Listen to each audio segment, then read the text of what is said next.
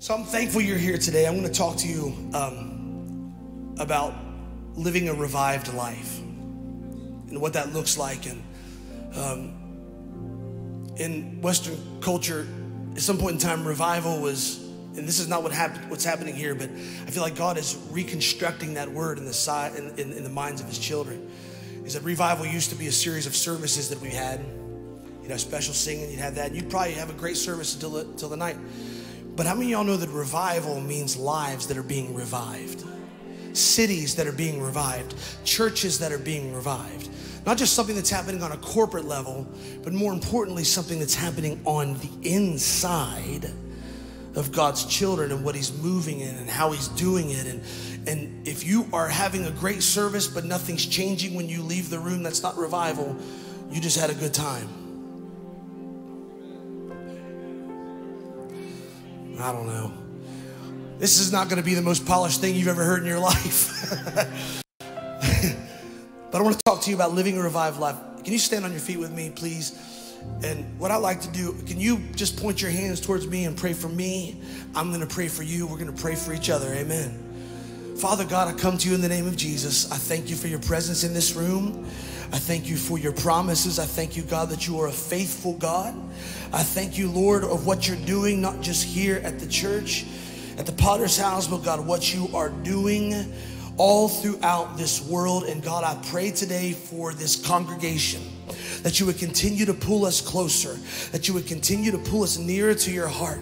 God, I pray that you would open our ears, that you would soften our hearts, that you would, Lord, help us to become alert to what you're saying and what you're doing, even in our own lives, God. And we thank you and we love you. And in your name we pray.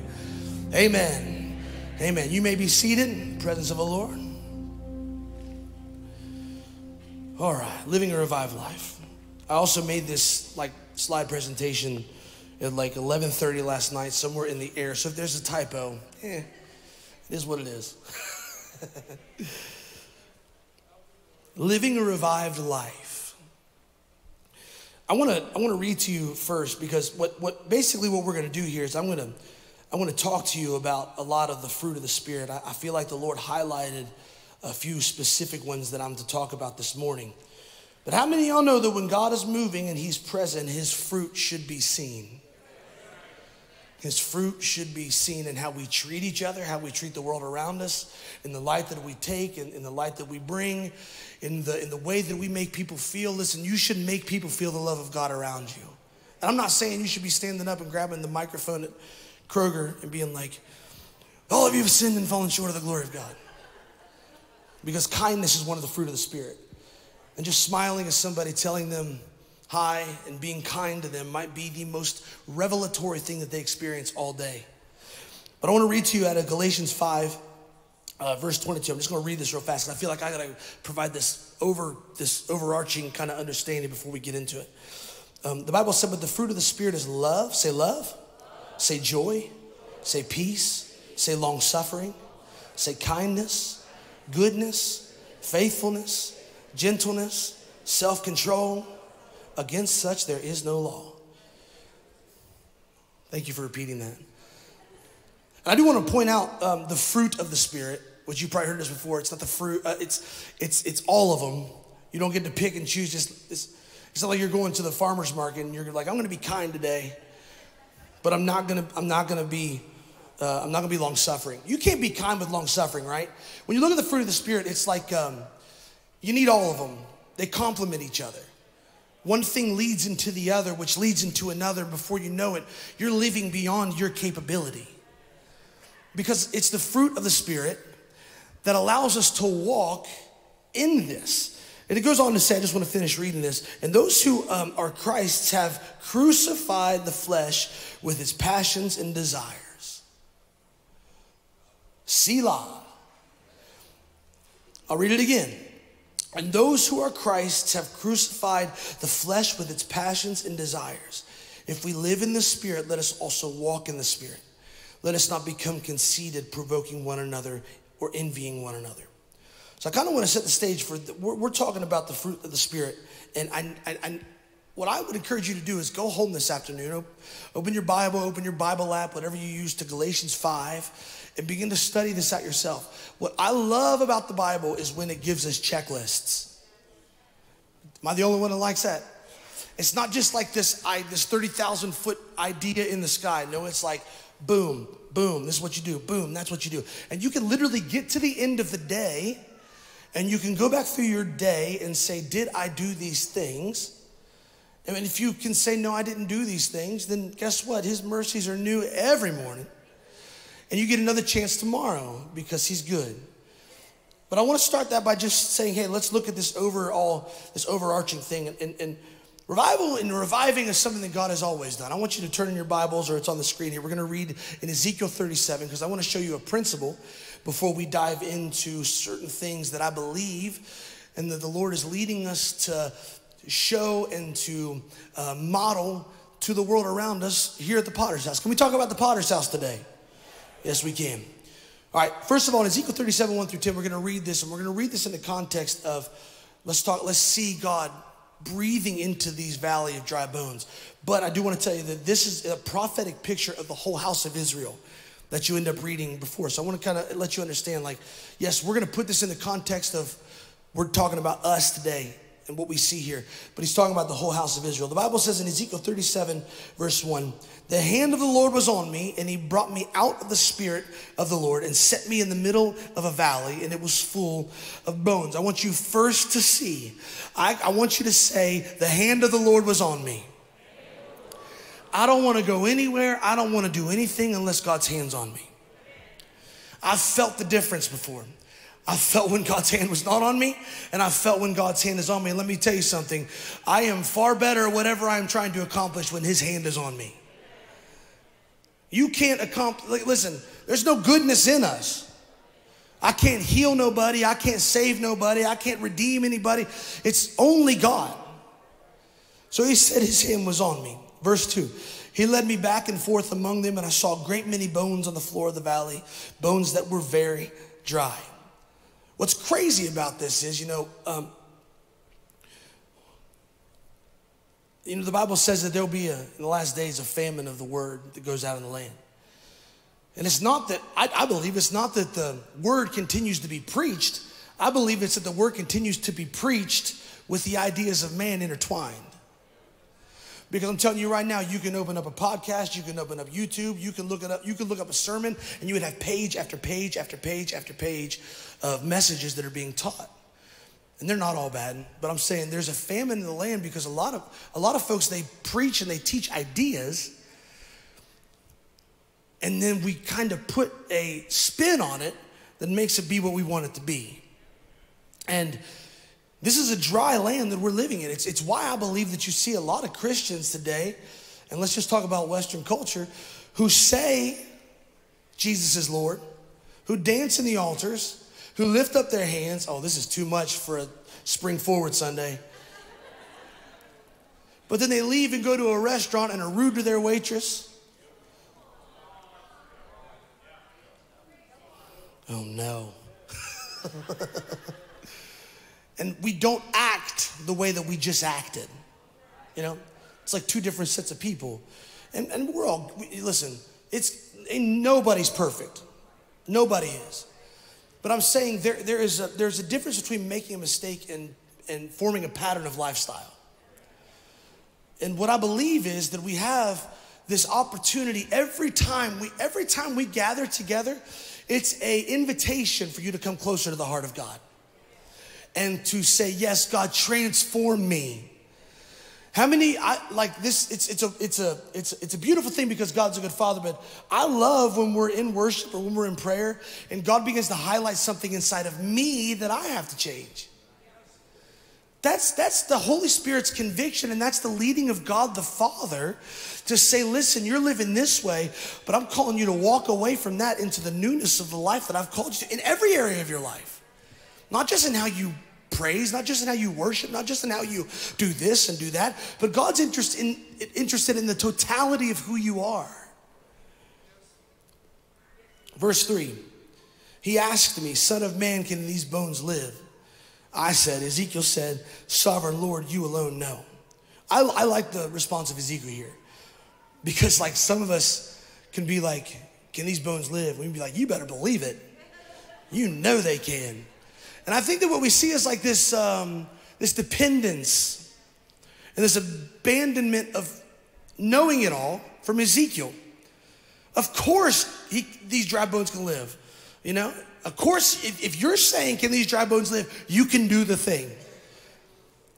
But he says, you alone only know. And sometimes I feel like we can get a little too big for our britches. And we can become too familiar with who God is. And I think that all these things that I'm talking about here, living two lives, one life that's in the church, one life that's at home, wherever you go, if they don't match up, that's gonna kill any kind of revival in your life. This right here, becoming too familiar with God and saying, hey, we're gonna do A, B, C, D, E, F, G today in service, and then we're gonna go home. And I'm not saying there's anything wrong with having order and structure and having it, but man, there's sometimes where we might be done, but that doesn't mean that God's done. And sometimes we check off our list by coming and we do this and we do that and we go on, but God is saying, I'm not done with you yet. There's more that I want to do in you. There's more that I want to bring into existence here with you together. And then in verse 4, he says, then he said to me, prophesy to these bones and say to them, dry bones, hear the word of the Lord. This is what the sovereign Lord says to these bones. I will make breath enter you. I want you to say that. I will make breath enter you, and you will come to life. I will attach tendons to you and make flesh come upon you and cover you with skin. I will put breath in you and you will come to life. Then you will know that I am Lord. So I prophesied as I was commanded. Hey, Selah on that too. I prophesied as I was commanded. God said to do something, I did it. I have yet in my life, and I was thinking about this last night, I have yet in my life to step out in faith on something that God said and regret it and fall flat on my face. Even if the answer didn't come right away, even if the answer wasn't presented like, boom, right there it is. This is it. Like, even if I had to wait for a while, I still rested in the fact that God said it and I did it. And sometimes that's the reward. Like we think that when we do what God says, like we should be able to open the door and there's a giant check that says, hey, you want $1 million? That would be awesome. But sometimes the reward, let me change that. All the times, the reward is simply doing what he said. And if he rewards you in return, or if he blesses you in return, that's all icing on top of the cake. But it is our life's goal to do as he's commanded. Amen? Y'all still with me? I feel like I'm talking super slow. So like you guys are like, yeah, going to sleep with me. Verse 7, so I prophesied as I was commanded. And as I was prophesying, there was a noise. I want you to say there was a noise. A rattling sound, and the bones came together, bone to bone. I looked, and tendons and flesh appeared on them, and skin covered them, but there was no breath in them. There was no breath in them. What's crazy to me is, can you imagine, like, okay, for real, think about this. You're Ezekiel, standing over these valley of dry bones. God's saying, you can do this, and we can do this, and he says, do this, and all of a sudden, you start seeing these things come together. Like, what would some of us do? I wonder sometimes, and I'm be serious right here, I wonder sometimes if things like that happened today, how many of us would cry blasphemy? If they said, hey, go find the coins to pay that tax in the mouth of a fish, we'd be like, yeah, right. How many of y'all remember the story of the axe head that floated? Come on. Yes, come on. Hey, do me a favor. Let's all point our hands over here. Let's pray. Let's pray. Father, we thank you, God. We thank you for what you're doing. Amen. Yeah. Yes, Lord. Yes, Lord. Yeah. New life, new life, new life. Yes, Jesus. Yeah. Yes, Lord, you're doing the thing. You're doing the thing. We pray over her right now, God. Yes, Lord. Amen.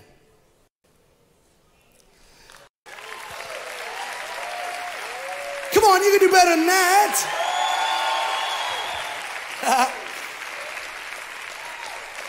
What I love about that is it's one thing during worship, it's what we've been doing. It's another thing to say, God, yeah, I want to be baptized. I don't want to do it right now. While the guy's speaking on platform, I don't care. Thank you for your obedience. Amen. Let's give God another hand clap of praise.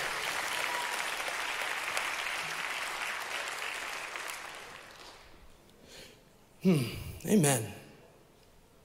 So he did as God said. God told him what he was going to do before he did it. He did the thing. So God said, I'm going to cause tendons and skin to come on. And then he began to prophesy. And don't you know it, the very thing that God said he was going to do, he did. Because he's not a man that he should lie. If God has, listen, we're getting ready to take a first fruits offering next week. And some of you guys need to pray and ask God, what do you want from me? What do you want from my life? Because what he's speaking to you, he's giving you grace to give. And for my 2 cents, the scarier it is, the more faith that it takes, and I believe that it pleases God more. Right? Amen. Okay. See, my brain is like trying to split me in a bunch of different directions right now, but I'm going to come back here. The word prophesy means to proclaim the word of God over. How many of y'all believe in the spirit of prophecy still? It's still alive and God is still speaking to his children. There was a noise. There's always a sound. There's always a sound. Pastor James has been telling me over and over again that we're blowing these trumpets and that we're coming to a moment in time where all of us that are sitting in these pews will emit a sound that takes us into a new season of what God is doing. I just want to take a time out here for what I'm talking about. I want you to understand how important your voice is in worship. Yeah, we have these things and it makes us louder, and we have these drums and we have these keyboards and we're doing all the things that the scripture has commanded us. But even if your voice is a tenth of the volume as somebody who's got one of these mics, it still matters. And worship unto God in a corporate setting is the absolute best when everybody in the room is engaged. Why? Because he deserves it all. Yeah? So next week when we come in, I want you to, listen, you can look up on YouTube, vocal warm-ups. Come in here ready to blow next week because we are going to sing with everything we've got. Amen? Yeah. So there was a noise, but there was no breath in them. So, and this is another thing I want to point out in this scripture. God is a God of order. So even as he began to put these bones back together and he began to put the tendons in the skin, he didn't get it out of order. He didn't get it out of order because he's a God of order. Could you imagine how different this story would have been if it was out of order? And it's as scary as that in our services sometimes. To say, God, what are you saying? What are you doing? Lead us, guide us. We want to go down the path that you're taking us because we don't want chaos. We want your order. Because in God's order, there is a unity that comes into the room and it makes it easier to follow his goodness. Verse 9, then he said to me, prophesy to the breath, prophesy, son of man, and say to it, this is what the sovereign Lord says. Come breathe from the four winds and breathe into these slain, that they may live. So I prophesied as he commanded me, and breath entered them. They came to life and stood on their feet, a vast army. I want you to say a vast army. So you have like several different kind of levels here that you're viewing. You see at the very beginning, Ezekiel comes, and it's just a valley of dry bones. And then he prophesies, and then the dry bones are put together, but they were not alive. They did not have the breath inside of them yet. And it wasn't until he prophesied the breath into them that they came to life. And I think that we need to evaluate our lives to say, which stage am I living in? Do I have this form? Do I look like I'm together, but I have no life inside of me? Pastor Michael says it all the time. I think it's great. You just watch how somebody worships and connects to the Spirit of God, and you'll be able to tell if they have a true revelation of who he is. And nobody's got to convince me to praise God. Nobody's got to convince most of you to praise God. I love how you worship and how you praise. But when you know him and you're not just a form, you're not just an empty body, but you've got the Spirit of the living God who has breathed on you, and it's his breath that's in your lungs, and you're ready to give it back to him, nobody can stop that. Nobody can. Not just here, but tomorrow morning, Tuesday, as you go through it, nobody can take your praise. Sometimes it's easier than others, but nobody can stop it. But Ezekiel prophesied when? And I want you to see this right now. This is going to be just incredibly brain-breaking. The revelation you're getting ready to see is that breath equals life. Whoa. Breath equals life. It's the breath of God that started it all when he breathed into Adam. And it is his breath that continues on in us today. We are not fully alive until God has breathed upon us. What does that mean? Right? What's that mean? What that means is you're not fully alive in him until you've been close enough to him for him to breathe on you. My son Oliver, I can already tell that one of his love languages is that touch. Because if you are sitting on a couch, he will come and he will place himself firmly upon you. He'll grab your head and he'll look you right in the eyes. And he's been close enough to smell his daddy's breath. And I'm thankful to God for all of us that God's breath is better than daddy's. But he's Abba Father. Yes, he is this great God who hung the stars, who has done everything. He's greater than you could ever imagine. But he is also this God who's Abba Father, who says, I am Daddy God. And he bids you come. Like little children, we are to come before him. And until you have been close enough to him to feel the rhythm of his heart and not just be there for a season, but to live there. Listen, we are not running, it's not a sprint that we're running, we are running a marathon. I have never in my life ran a marathon, and I know that's shocking to all of you. I have sprinted for a little bit, whatever. But I know when I've played basketball and I've done this, and you're running, you get that you have pain right here in your side. There's sometimes you might be running, you get this pain in your side. How many of y'all know the one who can fix the pain is the one you got to go to? There's a lot of times that we're running after God and we get hurt. And the first thing that we do, intentionally or unintentionally, is we blame God. You say, no, I don't blame God. Well, what we do is we begin to distance ourselves from him. We begin to distance ourselves. We don't run straight to the one that can make us whole. I mean, maybe you do. Maybe I don't want to make a blanket statement, but sometimes when we get hurt, before we go to God, we call the prayer chain. I ain't talking about the spiritual one. We call this person, that person, so they can know this is why we got hurt. And then you are living with this pain in your side, and you're wondering, why can't I just be happy, full of joy, full of this? Well, you still have yet to take the pain to the pain healer.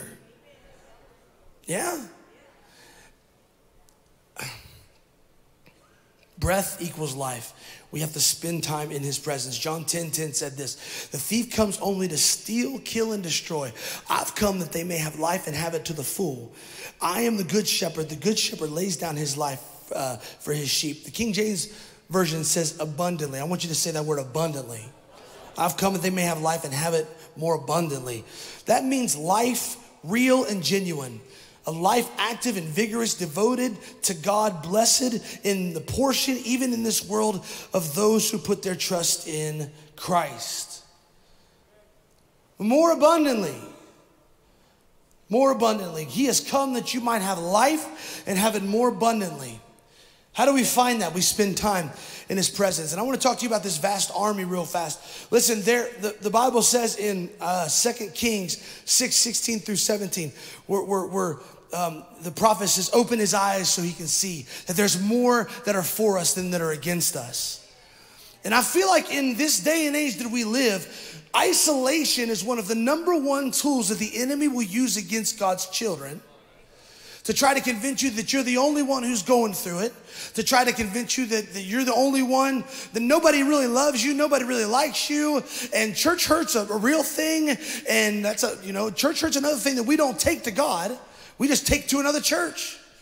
When I was pastoring and somebody would come and say, yeah, we just left this church because the pastor did this. While they're saying this to me when we were in Reynoldsburg, I knew that I was going to be that pastor in 6 months to somebody else. Because instead of allowing God to heal us, we run with that thing. And it starts to become our identity. But there's this vast army, and not just in the number of people who name the name of Jesus, but there's a whole unseen spiritual realm. We are not alone in this. You're not alone in this. If you're feeling isolated and alone, God has given us each other to combat that. No man is an island. We have not been designed to run this race on our own. We've not been designed to run this thing without accountability. So we see this beautiful picture of God who has revived this whole valley of dead, dry bones, and he's brought them back to full form. And now I want to talk to you about signs of revival, living a revived life. I want you to say that, living a revived life. First thing that the Lord spoke to me when I was thinking about this over the last couple of days. By the way, I just found out I was preaching Thursday night. So I was like, speak God, your child's listening. And the first thing that he spoke to me is a sign of a revived life is joy. Joy. Don't you love that color of blue? I do. Joy. I want you to look at the person next to you and say joy. Turn to the other person next to you and say joy. Psalm 47:1 says this, clap your hands, all ye people. Shout to God with loud songs of joy. Loud songs of joy. I love it because I played drums for most of my life, so I'm half deaf. I love that word loud in there. I love loud. And I've been to a Buckeye game. My wife and I went to the game, the greatest game I ever went to a Buckeye game was when they came back in like double overtime and beat Purdue back in 2015-16. And Kenny G was the backup quarterback, and that place was so loud that it was shaking my insides. And in the moment, I'm like, yeah, rock and roll. But then I'm also like, I want to feel that in here. I want to feel that right in this place that we praise God so passionately and with joy. We were at this church this weekend, and the pastor told us, this is the craziest thing, and I want to see it. There was a trombone up there, and he said that the trombone player, when he gets really blessed, he takes his trombone and he starts twirling around like this. Twirling around. Yeah, wow. I was like, that's dangerous, bro. How did he die? He got hit with a trombone. I've seen people who get so full of the joy of the Lord that they can't handle themselves. They can't, like, when's the last time that you've just felt overwhelmed with the joy of the Lord? And I believe more than anything that joy leads to thanksgiving. Because when I'm thankful and I'm satisfied and I'm content, then I can just rest and have joy in who God is right now. I don't have to have the new whatever. I don't have to have this. I don't have to have a title. I don't have to be verified and do whatever. I'm the son of God because I have joy. I get it from him. The Bible says in Nehemiah 8:10, Nehemiah said, go and enjoy choice foods and sweet drinks, and send some to those who have nothing prepared. This day is holy to our Lord. Do not grieve, for the joy of the Lord is our strength. Turn to the person next to you and say, the joy of the Lord is our strength. Turn to the other person and say it. We got to get this in our souls, y'all. When the world looks at the church, they shouldn't just see a beat down people. They should see a people radiating with the joy of the Lord. It don't matter what they're going through because we're not living for this moment. We're living for an eternity beyond now. And too much of our joy is based on our current circumstances. And I get it. It's hard. It's easier for me to stand up here and be like, be joyful. But sometimes you don't feel like being joyful. But let me tell you something. If it was easy to be joyful all the time, there would be no need for sacrifice.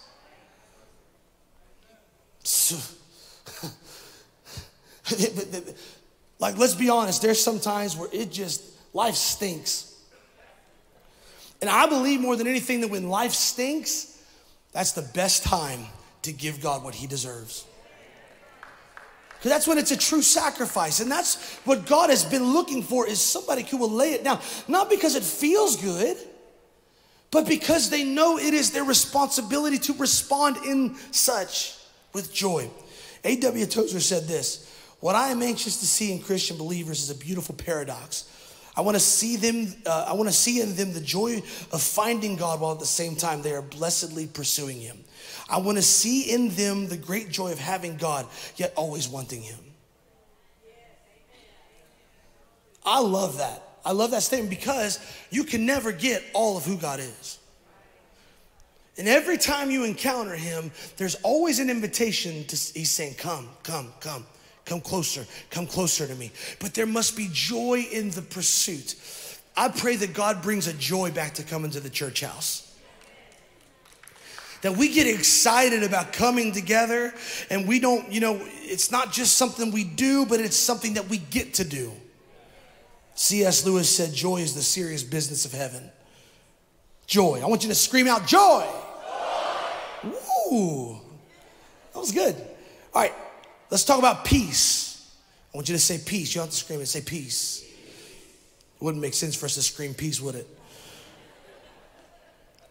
Psalm 29:11 says, the Lord gives strength to his people. The Lord blesses his people with peace. Matthew 11:28-30 says, come to me, all you who are weary and burdened, and I will give you rest. Take my yoke upon you and learn from me, for I am gentle and humble in heart, and you will find rest for your soul. For my yoke is easy and my burden is light. If you're struggling with peace today, go find the peacemaker. John 14:27, peace I leave with you, my peace I give you. I do not give to you as the world gives. Do not let your hearts be troubled, and do not be afraid. I'm gonna say it again. Don't let them be afraid. What's funny is I was texting with my son yesterday when I was putting all this together, and he was like, what are you preaching? And at that point in time, I was like, I don't know. It's like this idea. This is my son Graham. And he said, I think you should talk to him about peace. And I said, okay, I will do that. And so I got all these verses about peace from my son.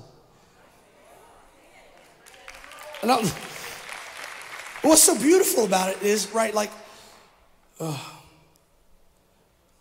we take on so many burdens and cares in this life that we were never meant to. And my prayer for us today is that we have the peace of a child on us. Just to simply believe that God is the peace speaker, and that we don't have to wrestle and fight and do all this to jockey, but we just have peace in who God is. Amen? John 16:33 says, I have told you these things so that in me you may have peace. In this world you will have trouble. Let me say it again for those of you in the back. In this world you will have trouble. But take heart, because I've overcome the world. Look at the person next to you and tell them, take heart. Take heart. Philippians 4:6-7 says, do not be anxious about anything, but in everything by prayer and petition with thanksgiving present your requests to God.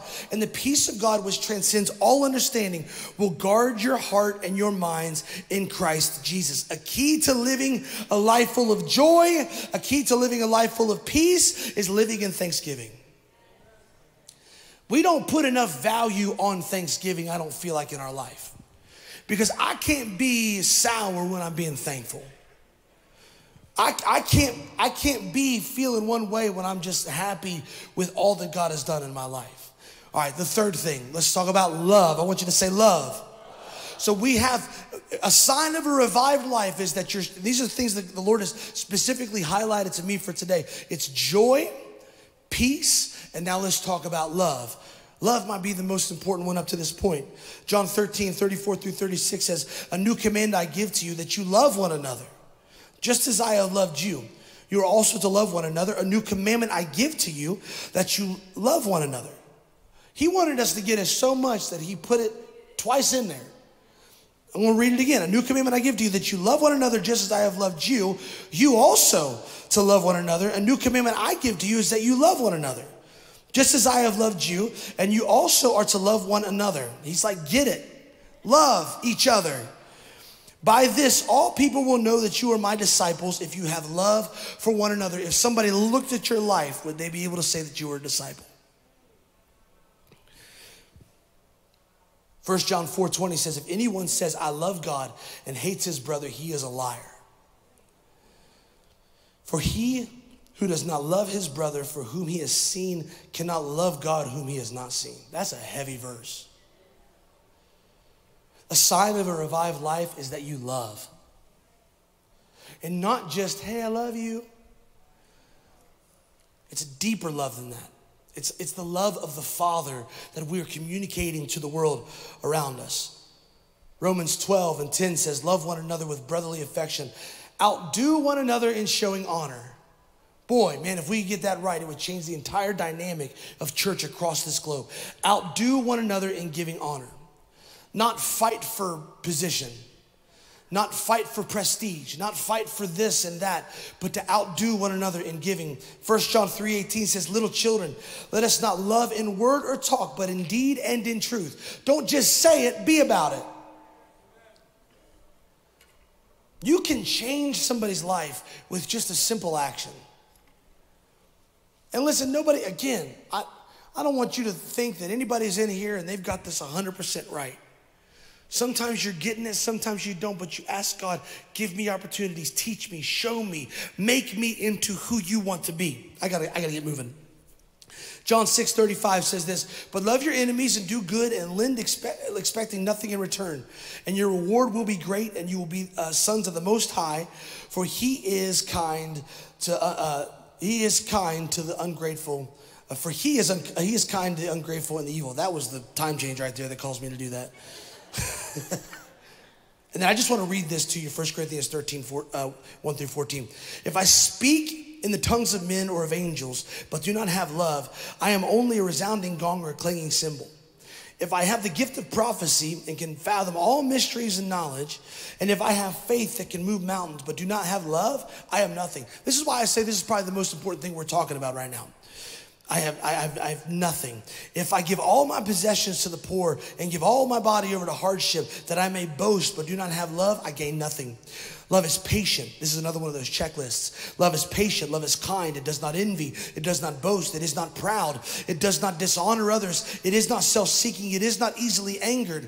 It keeps no record of wrong. Love does not delight in evil, but rejoices with the truth. It always protects, always trusts, always hopes, always perseveres. Love never fails. Say that. Love never fails. But where there are prophecies, they will cease.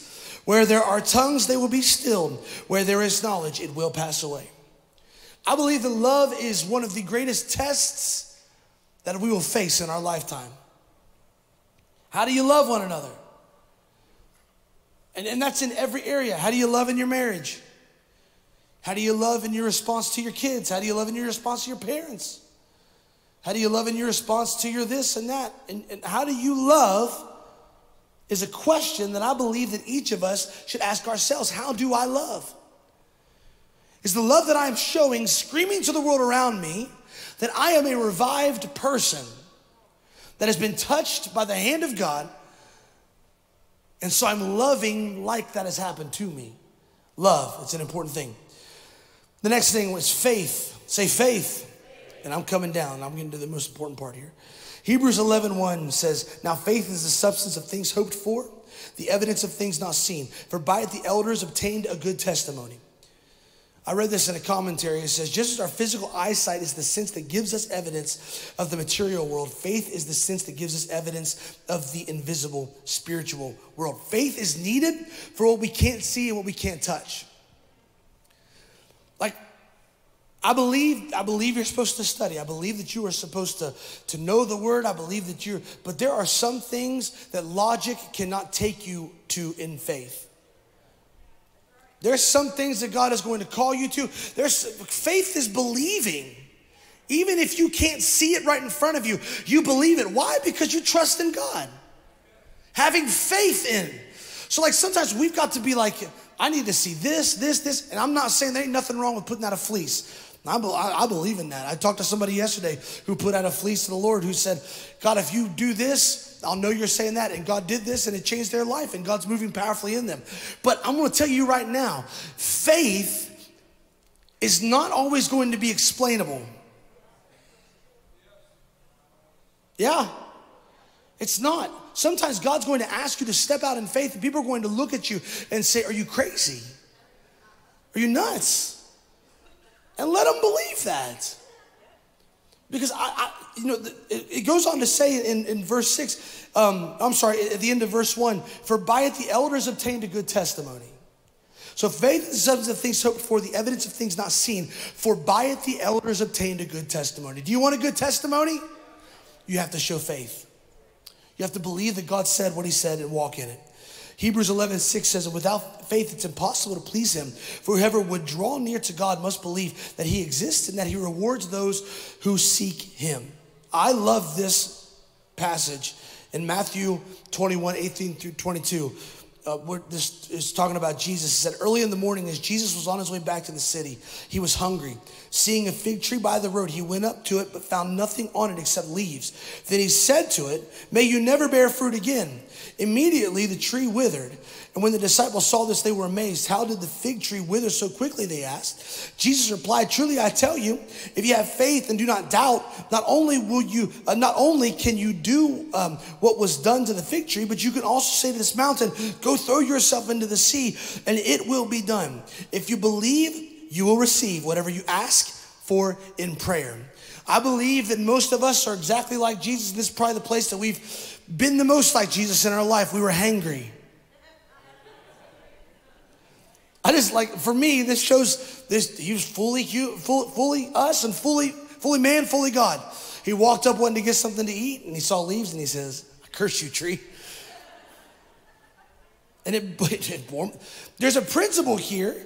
He said it and it happened. And I don't know. I wish that God would bring us back to this place, church, that when we pray, that we believe that it will happen. That when we pray, we believe that what we're praying about, in accordance with the will of God, will happen. There are levels of faith that we leave behind, and I don't know why. It's like we've been talked out of it over the years. It's like we've been convinced that, oh, that's crazy. God ain't gonna do that. But my Bible says, he said, whatever you ask, he said, whatever you ask according to his will, it shall be done to you. How many of you believe that God still answers prayer? We've seen this. We've seen people be healed right here in this altar area. We prayed for a guy at this men's conference on Friday night who came in. He had such a bad migraine that he couldn't even read the words on the screen. And when we began to pray for him and believe that God can touch him, the migraine went away like that in a second of time. He could see clearly. So if you're battling with migraines, God says you're healed. Because testimony says that he'll do it again. I'm talking about praying and believing, not just hoping. We don't just sing songs to the sky. We don't just pray and send it up there and hope that it's received. But if we pray and we believe, the Bible says that it shall be done unto you. That's not just what we're talking about here in church. I'm talking about in whatever you are facing, that prodigal son that you're facing, pray and believe.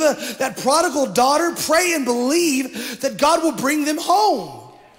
Pray aggressive prayers. Pray for God to absolutely bombard their dream life. Don't just pray, God, protect my baby. No. God, go get my baby. Holy Spirit, go even right now and begin to pull the heart. Don't let them sleep until they know who you are. Pray aggressive prayers. I have seen videos in the past. I think it was in India or somewhere. Maybe some of you have seen this. There's a tornado moving towards this meeting place. And this is biblical kind of stuff. And they begin to pray toward this wind. And it was like on a dime, that thing moved and started going the other way. And I'm not talking about word of faith kind of stuff. I'm talking about praying it and believing it and seeing God come through. I just think that God's waiting for somebody to get crazy with their faith. That's good. All right. Well, we're getting late here, aren't we? I could tell. Faith. Look at the person next to you, say faith. Faith. All right. 2 Corinthians 5:7, I have to say it because I think I put it on a slide. For we walk by faith and not by sight. Even if you can't see it, believe it. Because we don't walk by what we see. And this is the place that I want to land at today. A revived life is one that is marked by transformation. Transformation. I want you to say that word, transformation.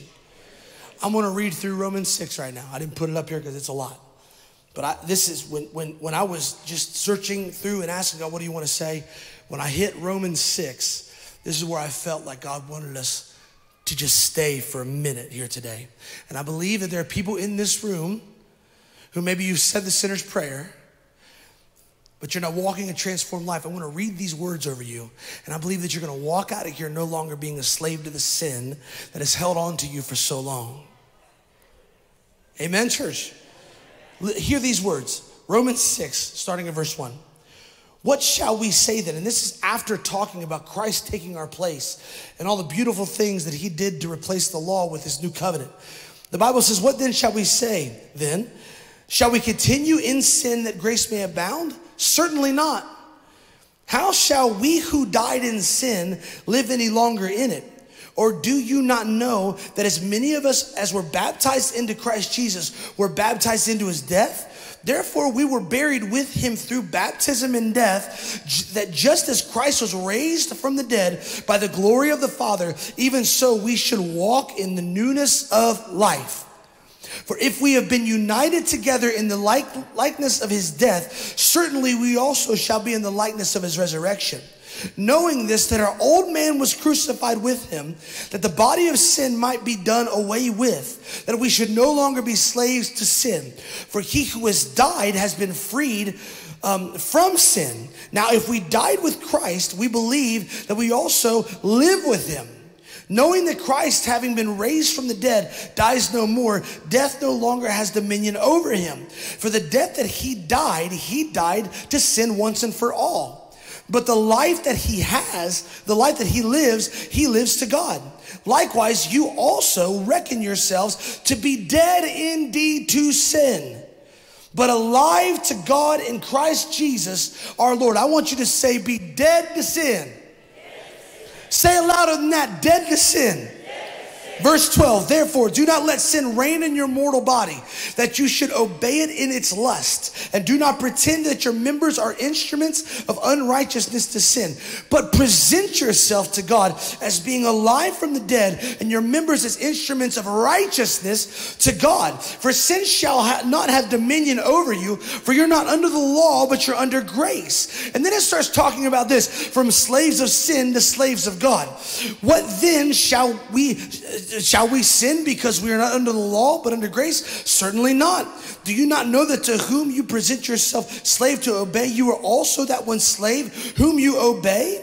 Rather of sins leading you through, you were slave of sin, yet you obey from the heart that form of doctrine to which you were delivered. And having been set free from sin, you became slaves of righteousness. Say, slaves of righteousness. I speak in human terms because of this weakness of your flesh. For just as you presented your members as a slave of uncleanliness and of lawlessness leading to more lawlessness, so now present your members as slaves of righteousness for holiness. For when you were slaves of sin, you were free in regard to righteousness. What fruit did you have then in the things of which you are now ashamed? For the end of those things is death. But now, having been set free from sin and having become slaves of God, you have your fruit to holiness and the end, everlasting life. For the wages of sin is death, but the gift of God is eternal life in Christ Jesus our Lord. I began to read this yesterday in the hotel, and I read it again on the airplane on the way back. And the Lord began to stir me so deeply to sin that is holding on to those who have been freed from it, but they're not living like they're dead to it. What's that mean? Let's get real here today. I'm talking about that thing that you do that nobody knows that you do, and it's still got a grip on you. We have been called to live free from all sin because we've been crucified. We like to talk about the life. We don't like to talk about the crucifixion and the death that we are to share in with Jesus. That's as much a part as being saved as it is to be raised again in new life. And once I've died to myself, my flesh, listen, the chapter clearly talks about you used to live your life unto unrighteousness. But now you've been called to live and to use your body for righteousness unto God. Chuck, I get an amen from somebody in this place today. I believe that the number one sign of a revived life is somebody who walks away from the things that have been holding them forever. You have the power to do it. You don't have the power to do it. He has the power to do it in you. And he's done it. If you're walking and you're walking in this laid down life of God, I'm giving you everything. Lord, I'm giving you control. I've died to my sin. And sometimes it starts in words, but it's born in actions. It starts in words, but it's born in the choices that we make, in the decisions that you make day after day after day. Who are you glorifying in your body? I don't want to just know him by words. I want to know him by way. And this is one of the things and the Holy Spirit's working in this because I know it. Because even right now, you're hearing me talk about stuff like this, and God is highlighting those things to you. God's showing you those things that he wants you to walk out of. And again, the number one sign of a revived life is a life that has been transformed. If you have found a version of the gospel that does not lead to transformation, you have found a false gospel. God finds you the way that you are, but he doesn't leave you that way. And every day through the conviction of his Holy Spirit, even through the fruit of the Spirit that we read about in love, joy, peace, and all the things that we highlighted here today, he's calling you to greater living. You can't do it on your own. It's only by the grace of Jesus. Church, can you pray with me real fast? You guys can come play if you'd like. But I feel like we're at this place today. We're at this moment of where there's decisions that needs to be made in our own lives, in our own hearts.